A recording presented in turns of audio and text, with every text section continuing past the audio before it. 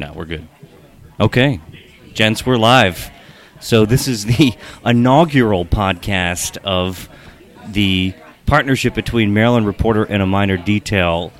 My name is Ryan Miner. I'm here with my friend, Len Lazarick of Maryland Reporter. Len, you know your title better than I do. It's editor and publisher. Yeah. You've been founder, chief cook, and bottle washer. And you've been doing this for a long time. 9 years. Yes, we're in our 10th year. Yeah. So I also have the privilege and pleasure to have Senator Brian Feldman of District 15, where I used to live. You were my state senator for... I know, I'm sorry. We moved to District 17, my wife and I and our kids, just right outside the district. And it was... You provided excellent representation, and I know if I ever had an issue, could come talk, and you were responsive. So... You crossed the line, the offer still holds. The offer still... And we have with us Senator Steve Hershey from the Upper Shore, as they call our Upper Shore, and you have several counties in your legislative district. Yes, I've got the honor of having 4 counties. I have all of Queen Anne's County, all of Kent County, half of Cecil County, and half of Caroline County. Oh, wow. Yeah. So pretty busy. And what these guys have in common is they're both on the Senate Finance Committee, and Senator Feldman is actually the vice chair, the new vice chair of Finance. You've been on that committee for a while, and so is Steve and I were in the House committee together, and then he followed me all the way to the Senate. Actually, which committee were you? Economic Matters, okay. Along with Senator Hershey, and then he came over and we've been on this committee. So we've actually... predate the Finance Committee. We have a long history here now. Senator Feldman, when were you first elected to the... You started out in the House of Delegates. Your trajectory into the Senate is somewhat interesting. I know that when former Senator Rob Garagiola decided to run for Congress, you took the seat. And was it 2015? No, actually 2013. Or 2013. And actually, Senator Hershey... former Senator Pipkin, who was actually in the chamber this week, basically Steve followed me by 1 week. Was appointed to fill that seat, and then we sat together over in the Senate next to each other in that sort of interim period during it was September 2013 or thereabouts. And then when we got to the 14th session, Steve and I sat together. We were literally appointed 1 week apart. Wow. Well, Senator Hershey, I remember the drama of the District 36. There was absolutely some drama. But as Brian said, it's very interesting because the minority leader and the majority leader both resigned that same summer. Right, so it was Pipkin and Garagiola were the minority leader and the majority leader. Right. And then Steve and we came over, and Brian got over a week before me and ends up being the vice chairman. So. And we should point out that Steve is the minority whip. He left his whip back at his office or wherever he keeps his whip. I don't carry it around the way that Mike Miller is now carrying his cane around that he said he will be using to make sure that we stay in line. But no, it's been a pleasure to be working with Brian. As we said, we were both in the back row for that first year that we were here, but. Now he's in the front row. Along with, I would say, J.B. Jennings, who's also in the Senate Finance Committee. So we have the minority leader and the minority whip on the Senate Finance Committee. It's a great group. We've got a new committee, but it's a very strong committee. Well, before we get started into the meat and potatoes of what we're going to discuss tonight, I wanted to take care of some personnel. It was announced last week that longtime Senate President Mike Miller has cancer. And what's your reaction to that? Well, look, I think everybody in the Senate chamber, I mean, you're talking about somebody who is not just the longest-serving Senate President in Maryland history, but the longest-serving Senate President in the history of the United States, a very iconic figure, a huge figure in every way, shape, or form. And I think every member of the Senate, all 46 other folks, are praying for him to be able to, stabilize this illness and, do whatever he needs to do. And I think the reaction, I don't think I'm getting out of hand to say that, it creates some uncertainty in the chamber. There were some folks in the chamber last year, whether it was Senator Middleton or Casemar, that were sort of obvious successors. Right. But the fact is, Senator Middleton, didn't get through the primary, and Senator Kaesmeyer retired. But look, I think everybody wants to put that aside and just root for the Senate President to again stabilize this situation and be with us as long as he wants to be with us. But it does create some uncertainty for sure. Yeah, Senator Hershey, Governor Hogan battled cancer, stage 3 non-Hodgkin's lymphoma, and so I know that Senator Miller, he's tough. There's not many tougher than Mike Miller, and as Brian said, we're certainly first and foremost concerned about the Senate President's health. Yeah. We wish him the best. I was with him last night at the gala. We walked in together, and he's trying to do everything he possibly can to keep things consistent, to keep things the way that they are. But he's going through a lot right now, and he certainly first and foremost needs our thoughts and prayers and our support to get through this. But the other thing is that we had already looked at a Senate chamber with a lot of change in it already.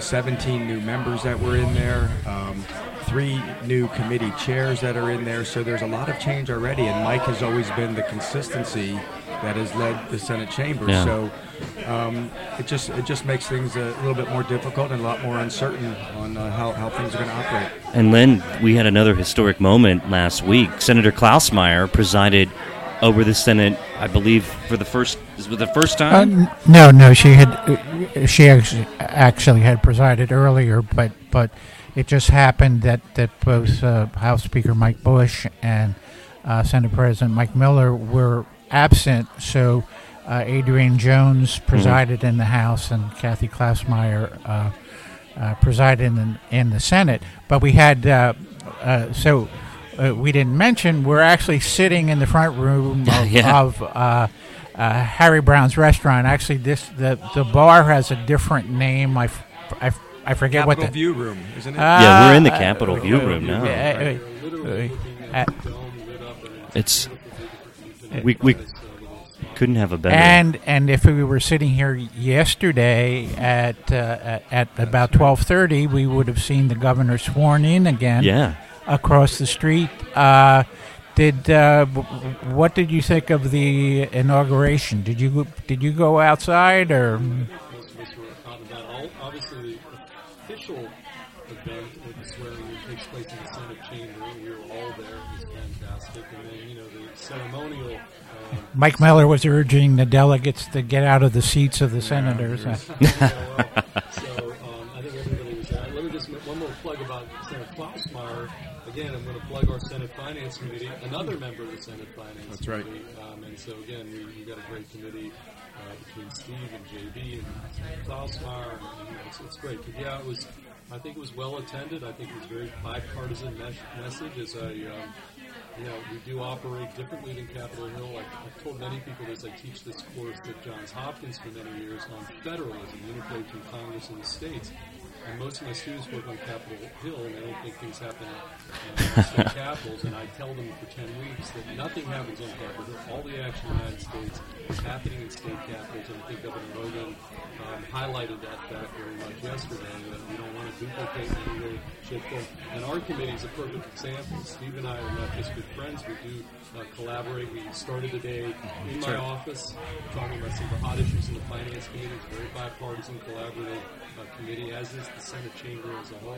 And so I think the governor's message was corroborated today with Steve and myself, and will be reflected, I think, in the Senate Finance Committee. Do you think the governor was as bipartisan in his first term as he thinks he was? He was asked this question, as a matter of fact, this afternoon in the press conference about the budget, and he felt that he was bipartisan throughout his term. My view is he seemed to get more bipartisan toward the end of the term, but I'm kind of interested in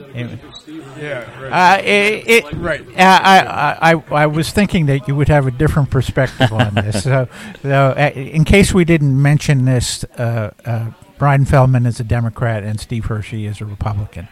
And they can be friends, but they have different points of view. So maybe we'll start out with Steve here in terms. I don't know that it changed over time. I mean, keep in mind, he gets sworn in, this same time 4 years ago, and he was very proud that the morning after the inauguration 4 years ago, he dropped his first budget, and which he did today as well, too. We'll formally get it at a breakfast tomorrow morning. But I think that he kept the same approach the entire time. I think he started off with the same words of being bipartisan, common sense solutions. Somebody that got into office that really just wanted to operate in a manner that he could get both sides to work on things. Now, there certainly were some vetoes over the course of the 4 years, and I think that's where you see potentially the partisan issues with a veto. But I think during the governor's initial campaign, he was very consistent in what he wanted to do for the state of Maryland, and certainly no new taxes, to get rid of fees that had been imposed by the previous administration. So there were some things that we were kind of expecting right away, but I think that also helped us as legislators work on things as well. After we saw that the governor was going to veto, certain items as they came across his desk, I think it helped form our legislation in some ways as well too. I mean, because even though the votes are there, but to override a veto takes a lot of work, and it also puts it out. It takes an issue that might have just gone through, and it puts it on the front burner where everybody is now aware of it. And I think what we call the roadkill bill was one of those issues that got vetoed at the end of session. It was an issue the entire year, and then it got brought back, and certainly it was overridden. But it gave the governor a chance to go out there and talk about things on trying to remove partisanship from the General Assembly. So I think he's done a great job with that. I think his speech yesterday was consistent with what he did over the last 4 years. So I don't think he said a whole lot of new things. He might have said it in a different setting with different people that were carefully selected, and the people that he mentioned in his speech were carefully selected. But I think overall the message that he gave was consistent with what he's done for the last 4 years. All right, Brian. I think you made the point, like, for example, I worked with him last year pretty closely on a couple issues. The Metro funding bill was one of my bills, very important for the D.C. region. He was very collaborative. That was a great exercise in bipartisanship on health care. We created a state and then an unusual concession on his part. Absolutely. Right. That was in year 4 of the 4-year term. Yeah. Earlier, as Steve alluded to, and I had another bill dealing with renewable energy, and we're going to have another test of that this session. Another one of my bills, the Maryland Community Jobs Act. But earlier in the session, a program that was created during Bob Ehrlich's administration, enthusiastically signed into law by Republican Governor Bob Ehrlich. The governor, to my surprise, did veto that, and we went and overrode the veto. So I think as the 4-year term, evolved, I do think, the governor, came to some pragmatic political conclusions about how do you get reelected in a state that, still leans Democratic. And so that's why I think the second term is actually more interesting than the first term, because now he's not thinking about reelection. He may have other agendas, but I think it creates for a little more political intrigue. We're going to have a big test of a lot of issues this session. Is very coming out of the Senate Finance Committee, which is going to have, I would say, the heavy lift bills in the entire General Assembly are now, because of the Kerwin Commission has been sort of put off. Correct. Most of the hot issues are going to come out of Steve, our Finance Committee, and each one of these, I'm not quite sure as we sit here where the governor sits. And we'll get into those issues shortly.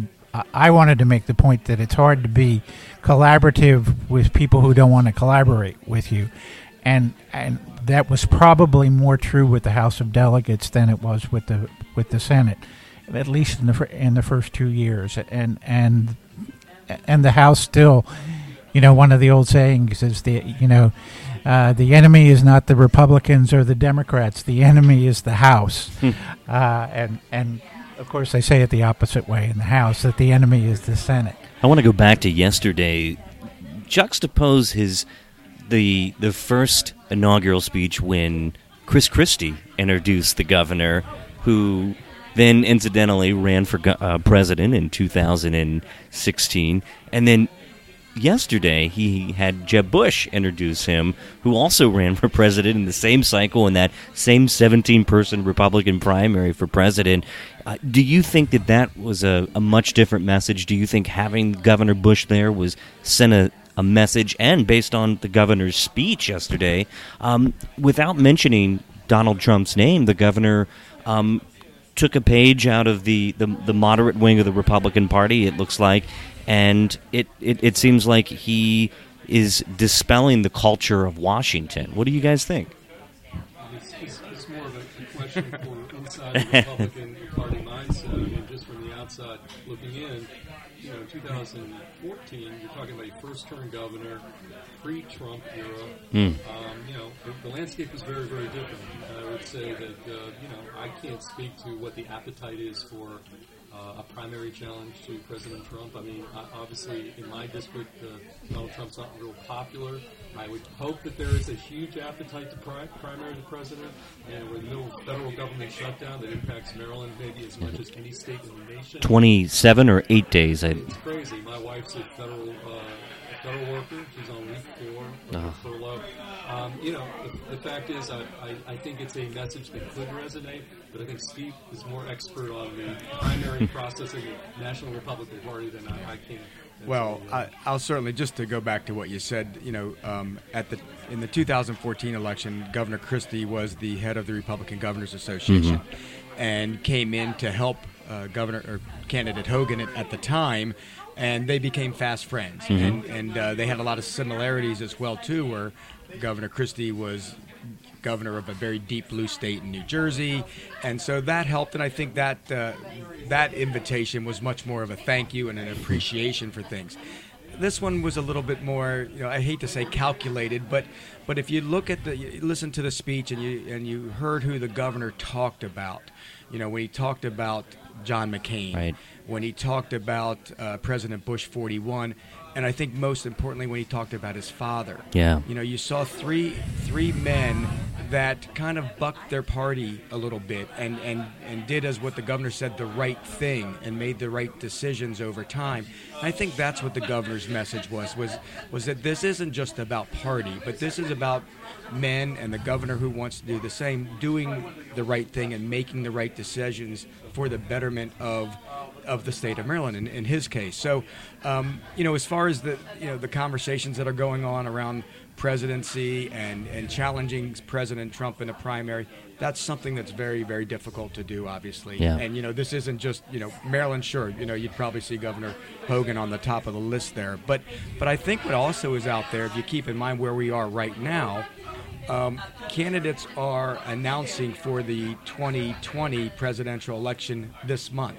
So if you really want to do something, we'll fast forward to 4 years and take a look at this time frame compared to the 2020 presidential elections, when a then Governor Hogan with 2 full terms as governor of Maryland could then possibly take a look at something if that was what his interest was, and the timing would be right to go right away into an 18-month, 2-year campaign. And Governor Hogan points out that, as he has pointed out in the past, that he's the chair-elect of the National Governors Association, where he represents the interests of all the governors of both parties on a national level, and that's that raises his visibility.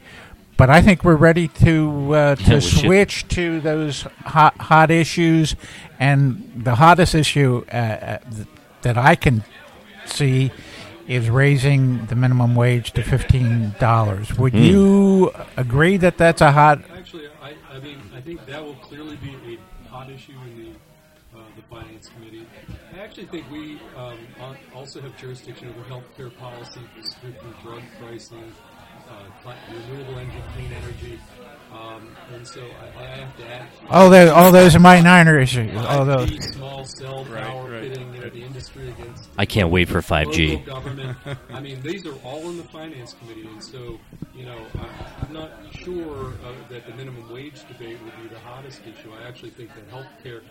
At the federal level, we have a dismantling of the Affordable Care Act. Maryland was out front with the ACA early on, and with this dismantling, we had about 12.5% of our population had no health insurance. We're down to about 6%.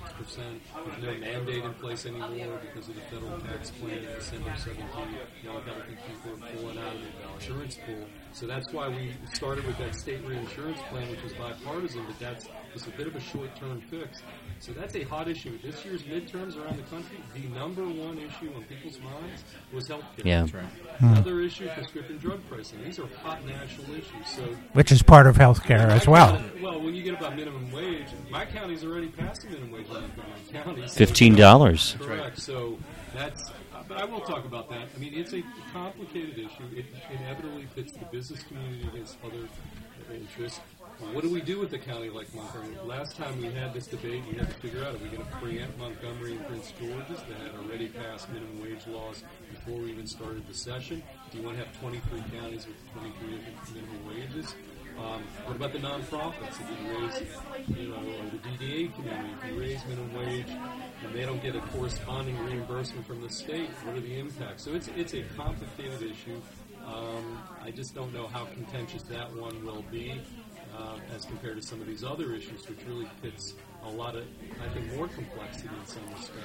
Well, what about prescription drugs? I mean, the proposal is to have an affordability board. I mean, people have tried to tackle prescription drugs, and also the health insurance are really federal issues that the state is trying to mitigate. Right, but we don't really have any choice. I mean, if the feds aren't going to act, this comes back to this class action. If there's inaction at the federal level, states are going to move. States are going to change. Even minimum wage. Feds haven't passed the minimum wage increase. It used to be a federal responsibility. Right. It only was later when there was no action for 10, 15 years at the federal level that states decided that the minimum wage that existed 20 years ago is a little antiquated. So states, and now we have even further, you have localities and cities. This is like 25 years ago, you never thought that states would pass minimum wage increases or counties would pass minimum. This used to be a federal responsibility. Right. So it's not unique to health care. It's minimum wage. All these issues are being pushed back down to the states, and we're left kind of responding. So. Right. But I think at the same time, that's what makes minimum wage so much more contentious because there isn't one federal standard, and you're seeing so many standards. So not only are we looking at within our state, for instance, that Montgomery County has already done this, and at one time Baltimore City went first, and then that got vetoed when it went a little bit higher. But over where I represent on the Eastern Shore, we're also competing with Delaware. Mm-hmm. So Delaware has a $9 minimum wage. So now all of a sudden you're saying, oh, not only do we have to compete, the state wants to change it and maybe keep up with Montgomery County and put it to $15. Well, they're competing with Virginia. That's still $7.25. So, that's what's making it a little bit more contentious as well, too. Yeah, and we should point out that the state just phased into $10.10. That's right. Over a few years. And that's kind of our position as well, too. Wait a minute, we just went through this. And sometimes you get to the point is, when is enough? And, at the same time you say, we went to $10.10, now we have to go to $15. But, then you have the whole, socioeconomic part of this and say, are we getting to the point where we're seeing so much automation? We're seeing, these types of jobs going away for that. And then do you have employers that start saying, well, wait a minute, there just might be some employees that are not worth $15 to my company. They might not create the value that I need for paying somebody $15. And keep in mind, as you take a person that might be making $10.10 already, if you move them to $15, well, you probably also have a person that's making $15. Well, guess what? You're moving them up to $18. And that $18 person now is making $22, $23. So it increases labor costs all the way across the board.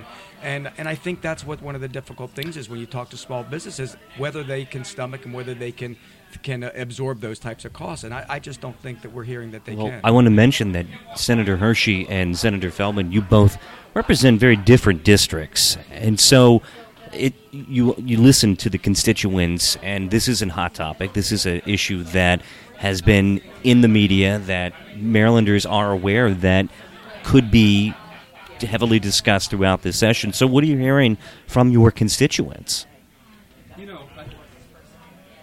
Truth be told, I would say, although my district is very diverse, I should make the point that my district goes from Potomac to the south, which I wouldn't say the minimum wage is at the high end, high discussion item on River Road in Potomac, all the way to the Frederick County border in Germantown and Clark. It's a very diverse political district. So, depending on where the issues, I think the complexity, coming back to my original point, for Democrats has been, and it was the last time we debated it, was okay, even if you agree that we should raise the minimum wage to some level, how do you deal with nonprofits and DBA? The last time, Governor O'Malley, it was our Senator Mac Middleton, our chair, Martin O'Malley wanted a minimum wage increase very badly, and Middleton basically says, we are not going to give you a minimum wage increase unless you agree that you're going to give a corresponding adjustment to the development and disability community because they can't absorb the cost. So if you're this progressive liberal Democrat supporting minimum wage, you need to be prepared to figure out what the consequences are for all these other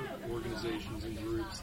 That's where I think it gets complicated. As far as my constituents, I have to say, because in Montgomery, they already passed a law. Right. It's really, I think, the other parts of the state where they are hearing. And the politics of the statewide, we asked, Maryland Reporter asked a question in the Gonzales poll about the minimum wage, and it was broken down into whether you strongly support it or not.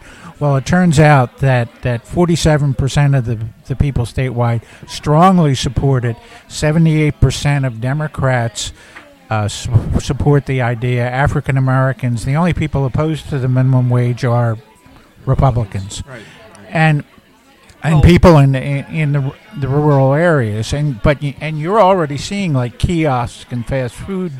Well, that's what I was going to say. You mentioned how different the areas are that both Brian and I represent. It'd be interesting to see in Brian's district, the average, salary in a Montgomery County, for instance, but then take a look at that in comparison to what we have on the Eastern Shore, where I don't want to say that we struggle for jobs, but we have to do everything we can already to create jobs and bring businesses into our area. Then alone, you say, how much of our economy is based on tourism and seasonal jobs. So now all of a sudden, as you talk... We had a debate last year on earned paid sick leave.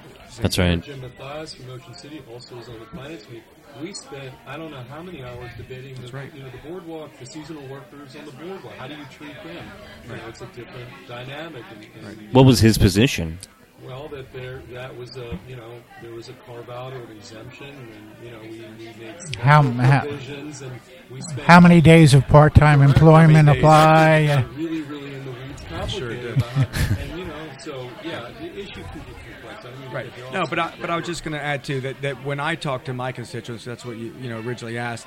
I hear people that have these smaller businesses that say, hey, you know what? Here's what I do with a minimum wage individual. First of all, it's a starting wage. Mm-hmm. Second of all, I give an opportunity to maybe a high school student that wants to come into my store and learn how to become responsible, learn how to show up on time, learn how to work a cash register, a point of sale, learn customer service, learn that type of responsibility. He says, for $10 an hour, I can afford to do that with that type of person. For $15 an hour, he says, I'm finding somebody permanent because I can't afford to do that with some people that do not have those skill sets yet.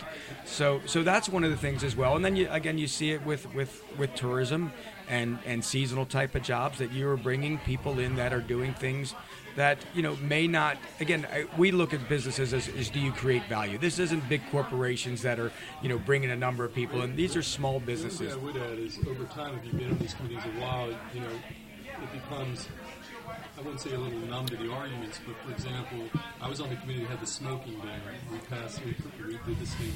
At the time, Montgomery County, again, acted first. We had testimony that said basically if we pass a smoking ban, it's funny, we're here in Harry Browne's, right? And that's like, people forget, wasn't that long ago when we did it. Every restaurant in the state of Maryland was going to go out of business. Everyone's going to rush to Virginia because they want to watch the Steelers or the Ravens or the Redskins, and they want to catch a smoke. And if you got, Western Maryland, it's like if you Montgomery County people want to, do your thing, fine, but don't impose your culture on me. I know, Ryan, you're, from Hagerstown or thereabouts. But so we heard that it would have massive impact. Last time we did the minimum wage increase, which was when? 2014. The same thing. The same crowd comes in and says, if you do this, it is going to. So we're sitting in a state right now, unemployment, 3+%. Things. So there is. I'm not suggesting that the arguments don't have merit, but nationally, where there has been minimum wage increases, the effects that are represented to the committee, you can then look back and test it and see if it actually came to fruition. What you say is what you see is businesses adapt, but I overstate the case, and then when we go back and point out that the world didn't end in 2014 when we did it, they're like, well, but this is different. It's too soon. And I don't mean to harp on the smoking ban. Right. We have heard the same thing with the paid sick leave. If you give people 5 hours, a year of sick leave, we're just going to have to go out of business. We're going to relocate to Virginia, Delaware, and Pennsylvania. So I think there's always a caution of overstating. You can make the case. I think it can be a very rational economic. I think Steve does a great job of making the economic case for a small business. But then sometimes the case gets overstated, and then the credibility level, you lose a little bit there. We'll have to wait to see what the arguments are this time. Right. What about prescription drugs, though? That seems to be an issue that's not particularly partisan. The same with healthcare. That's an issue. Those are issues that really cut across lines. Your constituents care about the cost of prescription drugs, right? Well, of course they do. And, again, it was a big issue last year. It came down, I think, the sine die, right, Brian, when we had the bill. A couple of years ago with the first in the nation price gouging law. Price gouging, right. I remember that. It got struck down by the Fourth Circuit. It's now pending in front of the potentially U.S. Supreme Court, but we can come back. Well, I think at some point in time it also gets in the position of how much government regulation needs to go into pricing. And, of course, a lot of these bills come in because, of one or two situations where you see the Martin Scarelli comes in and he does something that was within the laws and was allowed to do more. This is another issue that should probably be handled at the federal level, and we, I guess, just realize it's not Cummings or Congressman Cummings trying to do something. So. But I think at the same and time, even President Trump has come out in favor. Everybody has recognized that something has gone on that has caused these prices to go high, to get so much higher. But the important thing is that we've discussed over the last few years. It's not just the pharmaceutical companies. There is this entire middle area of which you have pharmacy benefit managers, insurance companies, that they do a lot in dictating what the actual price is. Now, it's easy to go after the pharmaceutical companies because you see how much money they're making, you see what those big pharma. Big pharma. It's, that's easy. But I've always been in the position is if we're going to look at this, let's look at the entire supply chain. Let's look at how the pricing is determined from the PBMs. Let's look at the insurance companies' roles as well, and then how it ends up getting to the patient on what their final price is. And I've had conversations. We've looked at it. They came out last year and they talked about, well, look at all the money that pharma is spending in advertising. So they must have too much money if they're spending all this money in advertising.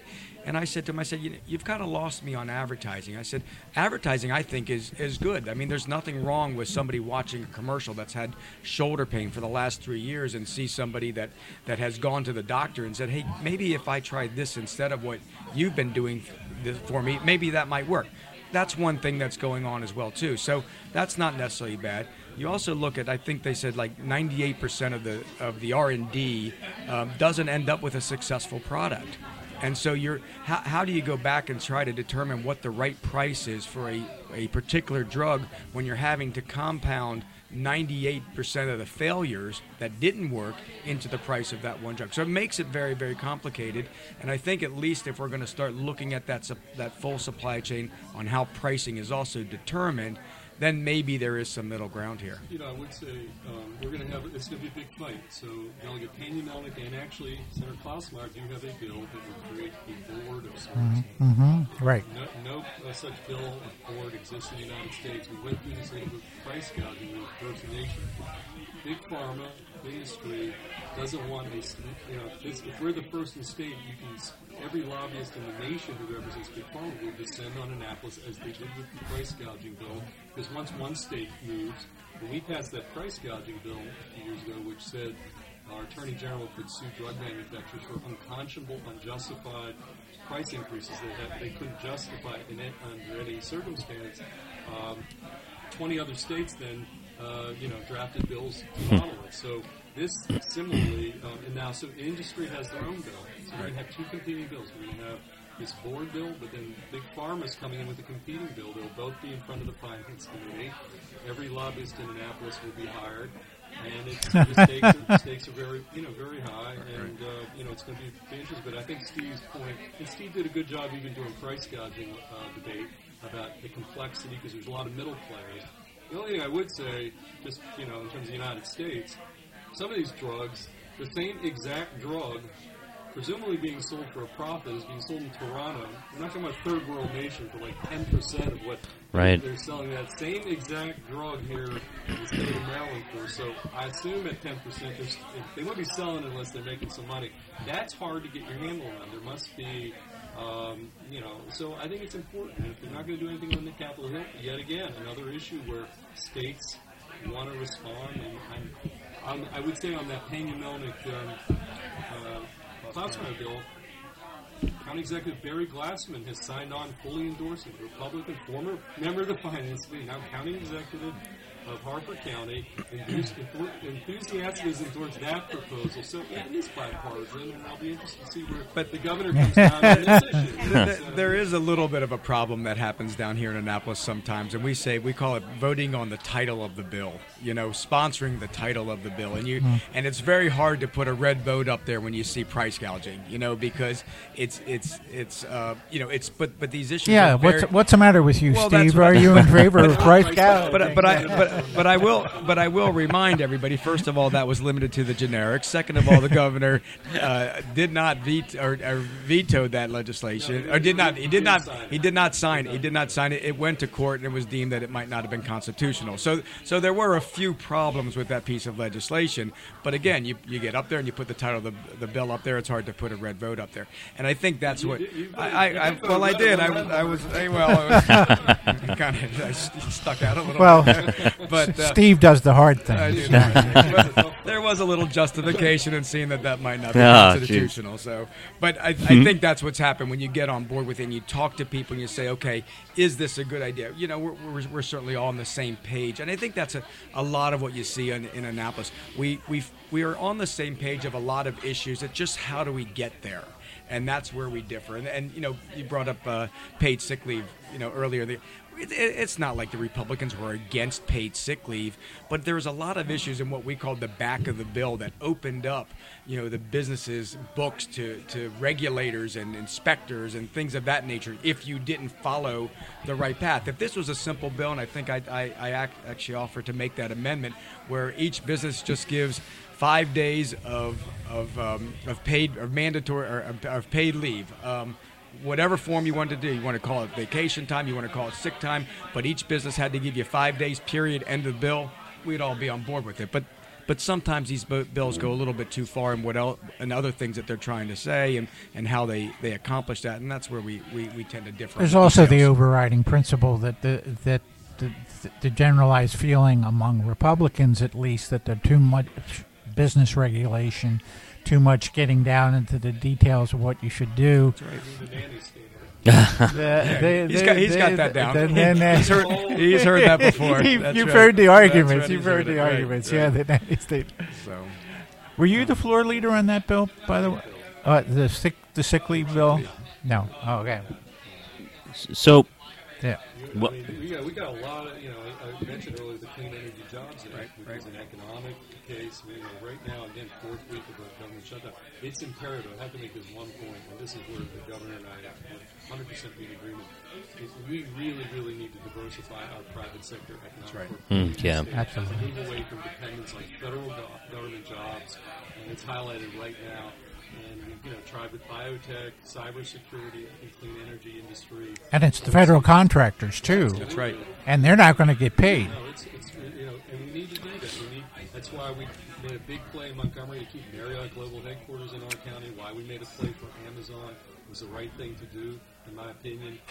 But I think clean energy is sort of where the future is, and I'll be interested to see where the governor is on this. So yes, there's environmental arguments because of all the reports about climate change. But I think the economic case is pretty compelling because we, again, have about 170 solar companies now in the state of Maryland. We're talking about thousands of potential jobs. And so that's going to be interesting. You're right. The governor did veto a more modest bill a few years ago. But he did pen, I have to make this point, Steve doesn't like few weeks ago in the Washington Post, the governor, along with Governor Northam, did an op-ed piece talking about the states need to take the lead on renewable energy. That was Governor Hogan, Governor Northam, and I was surprised pleasantly, and I look forward to working with the governor on that legislation. I don't know. I think Mayor Bowser was on that too. But again, we're talking about headlines. We're talking about, hey, are you in favor of renewable energy and increasing the renewable energy? Of course, people are. But that's not what the bills are necessarily about. The renewable energy bills are about subsidies, right? I mean, there's this thing called renewable energy credits, and this is all about putting a subsidy program in place to incentivize these different, whether it's so you solar can reach the targets. So we can reach. But first of all, who has come back here and proven that this now here we're going back into the businesses of, let's say, a solar developer. Why are we taking their word for it that they can't make their projects pencil without these subsidies? You know what? Just put it out there that we want to have this much of our portfolio of our electric supply come from renewable sources. Period. End of statement. Let's go do it. Oh no. We need a subsidy in order to do that. Well, how do I know that you need that? And who's coming to prove it? And then why is this industry any different? I mean, there's lots of businesses out there that might say, hey, I'd like a little bit more. I mean, why don't you give me a subsidy to go out and build new roofs on people's. I don't know if you can, Brian. I mean, but I no. What would your bill do? I mean, it takes from the current 25% by 2020 renewable energy requirement, 50% by 2030, which is where several states now have moved. And 100%. We had last year bills from Delegate Shane Robinson, much more ambitious to the left. This is 50% by 2030. And again, it's an economic. And where are we now, though, in terms? We're 25% by 2020. No. I'm not saying. What are we actually using? I think we're like in 12.5% or 16% right now. Nothing. I mean, let me just I have to make the point.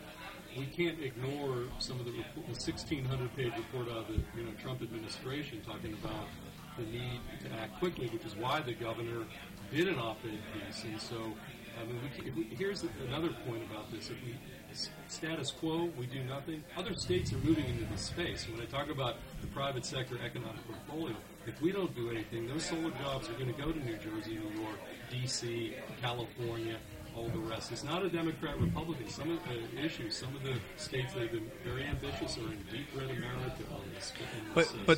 But in our current setup that we already have, many of those jobs are already out of state, and that's one of the things that we talked about last year when we had some discrepancy about what we were tier 2. I'm not going to. Our day today in my office talking about this bill. Talking about this exact same thing. Steve was in my office with a bunch of folks pushing another source of renewable and how we can change the bill, and we talked back and forth about this very subject. Well, I asked where we are. I buy my electricity from Constellation, and I got a breakdown of where it comes from, and they're only at 5% renewable. But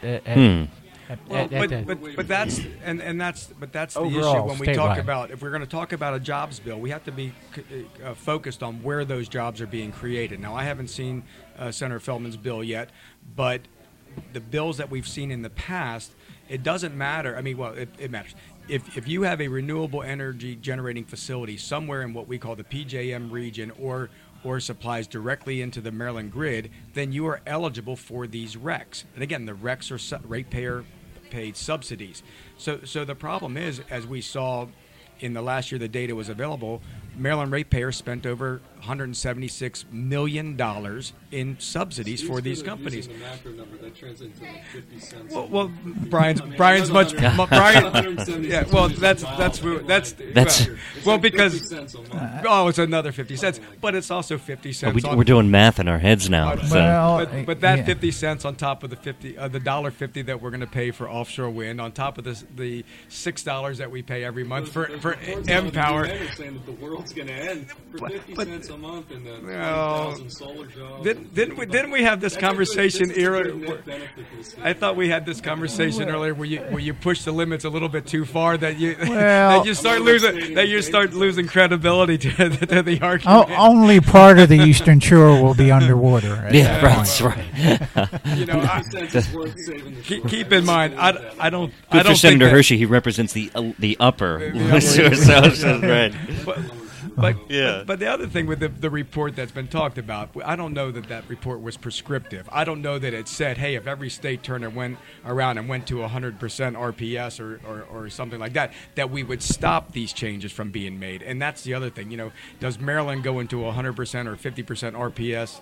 Does that slow the global, this global crisis down? You mentioned polling. The Right. polling like 90% people are supporting this concept that we should move away from fossil fuels to more renewables. So just in terms of and there's popular, but Steve's point about the headline. Look, it is fair. Some of this is optics, some of this title. In this case, I believe this is kind of a legitimate policy call right in the here and now for economic reasons, private sector economic reasons, as well as the environmental climate change issues that are. But what I take it is Steve doesn't have a problem with the goal. He has a problem with the subsidies to meet the goal. That's what we do. And I think keep in mind, for some people, what government's role may be in starting up industries. That we would come in with a program like we did. I think you said it was under Governor Ehrlich. But we incentivized renewable energy generation in our state through this program. Well, that's great. Government got involved. We got started. But at some point in time, government needs to wean itself out of this. We've got this industry started. It's up. It's booming. And why do we need to still be involved with the subsidies? Why can't we just say, hey, you know what? Give ourselves a pat on the back. A bunch of legislators did a good thing. We got this industry going. But now scale back on it. And that's what we've seen that has happened with renewable energy credits. They've gone down like they're supposed to. And guess what? The developers have said, wait a minute, now this credit is so marginalized, it's not helping us anymore. We need something to... You guys got a preview of the bill hearing? I can't wait. Right. We might have broken... There's no reason to have the hearing. We can just say... I think we need to climb out of the weeds here. We need to climb to sorry. And where are we on time, Lynn? Where are we? We're actually beyond... when did we start?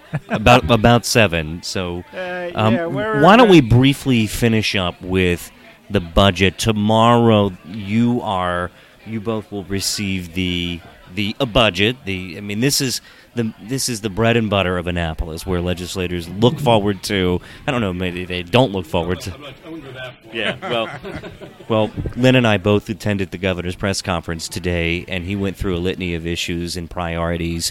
And it looks like that education, of course, will be funded at the highest levels ever. So why don't you share why don't you share some thoughts on your expectations for the budget and what you think? Will the process this year be any different from previous years? Steve may want to take lead. I will make the point the Finance Committee is not the Budget and Tax Committee. It's chaired by Right. King Right. from Montgomery County, who's here actually in the other room. Yeah, she's somewhere. Steve may, why don't you take a crack? Right. Now You may have more insight. now we're going to be searching for details, right? On this, between the two of us, actually, we'll see. It's been interesting with the budget, and I was having this conversation with somebody recently that, under Governor O'Malley, the budget came out and all the Republicans did is fight. Whatever was in it, it was wrong. It was simple. Now over the last 4 years, and now this being the fifth budget that Governor Hogan has put in, from that aspect, it's kind of our budget, from the Republican standpoint. Republican governor put in a budget that, first and foremost, no new taxes, we're happy. It goes through the process and it comes back out. And, the budget debates over the last 4 years on the Senate floor have been almost non-existent. We passed the budget in the state Senate 47 to 0. That's not Capitol Hill. If there's ever an example of us being different than Capitol Hill, unanimous collaborative effort. But in the House, there's always 10 or 11. Well, it's a bigger chamber. 147 is different than 47. Yeah. Again, it was a 47 to 0 vote, as I recall. The House is always looking, and I know the members over there that are part of that, 7 to 10 votes that just say, is the budget any more than it was last year? That's the only question they ask. And if it is, it's a red vote. And, it's, some Isn't that a little myopic? That's a little short-sighted. Of course it is. But the same legislators, of course, when it comes to the capital budget, don't get any money back for their districts. It's getting into the weeds, but that's really making it feel right. But I don't either. I could probably name them. Yeah, but that's what I mean. And that's what they see, and that's what the first question will be tomorrow. How much more is this budget than it was last year? for those individuals. What we want to focus on, again, that there's no new tax increases. So the governor is sticking to what he's talking about. Record funding for education. I see that there's going to be record funding for Chesapeake Bay restoration. And $1.3 billion in reserve. And reserve. So, I mean, I think... We're worried about a pending recession. That's right. Yesterday, the Budget and Tax Committee got a Moody's report projecting that in 2020 we could see a recession in this state. So that was just yesterday in the Budget and Tax Committee. Right. So, this idea of a rainy day fund, protective of our AAA bond rating. We're one of only 11 states or so that have that. We managed our finances solidly, and so the idea of putting money aside for a pending potential recession in 2020 is a real thing, and at least one economist testified yesterday that they anticipate that. Well, the governor also talked about today that 4 out of 5 of the state's top unions came to the table. One, he mentioned, I think he referred it to the largest, AFSCME. Yeah, AFSCME. But he gave everybody a 3%. The one thing that stood out, the governor has objected to the Kerwin Commission and the size of its budget, but he's putting $200 million aside to implement their recommendations for this year. And I looked up what they actually were going to ask for this year for 2020. And they were going to ask for $200 million. So it's kind of interesting. Now, where that money is set aside, we don't know. I mean, we actually haven't seen the budget. We've seen one. Well, no, we're not speculating. Well, no, they put out a press release. It's not. He said, "Darn it, the governor said it." So. That's right. So. Well, it's been involved, I'm sure. As Brian said, there's fiscal restraint in the fact that if you raise everything by 1% every year, you have record funding. That's every right. year. That's right. 0.5%. I mean, that's it's a solid talking point. But when the budget is carved up, that is where the rubber meets the road, and so that's actually our only constitutional responsibility. That's right. To pass a balanced budget. The 3,200 bills that we had last year in the 2018 session probably was a record. We didn't have to look at any of them. 3,200 bills was a record number. The only thing we were required to do under our state constitution was pass the budget. Yeah. Everything else is sort of discretionary, Yeah, I wanted to make one side point.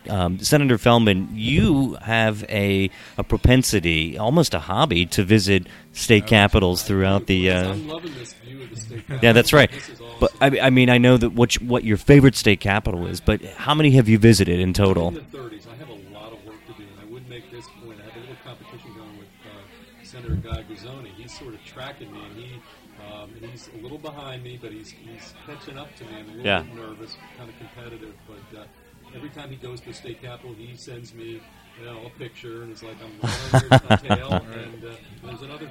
Actually, Senator Kagan has been to 49, wow. 48 or 49 of the 50. One of the ones she's not been to is North Dakota, which I knocked out last year in Bismarck. What about Alaska? I've not been to Alaska. So okay. I have work to do. All right. Juneau is tough to get to. It is tough to get to. Gentlemen, we sincerely appreciate you coming on the... It would be 15 minutes. It's like an hour. I know. You guys are great guests. Right. So for the first inaugural podcast... You told them 15 minutes? Really? No. Well, I told them that we would be doing segments. And our committees, actually has a dinner tonight. And that's we're right. blowing our committee just to be with you two. I just want you to know that we're... Well, thank you. Well, we'll get you out of here. Some lobbyist group is buying you dinner tonight.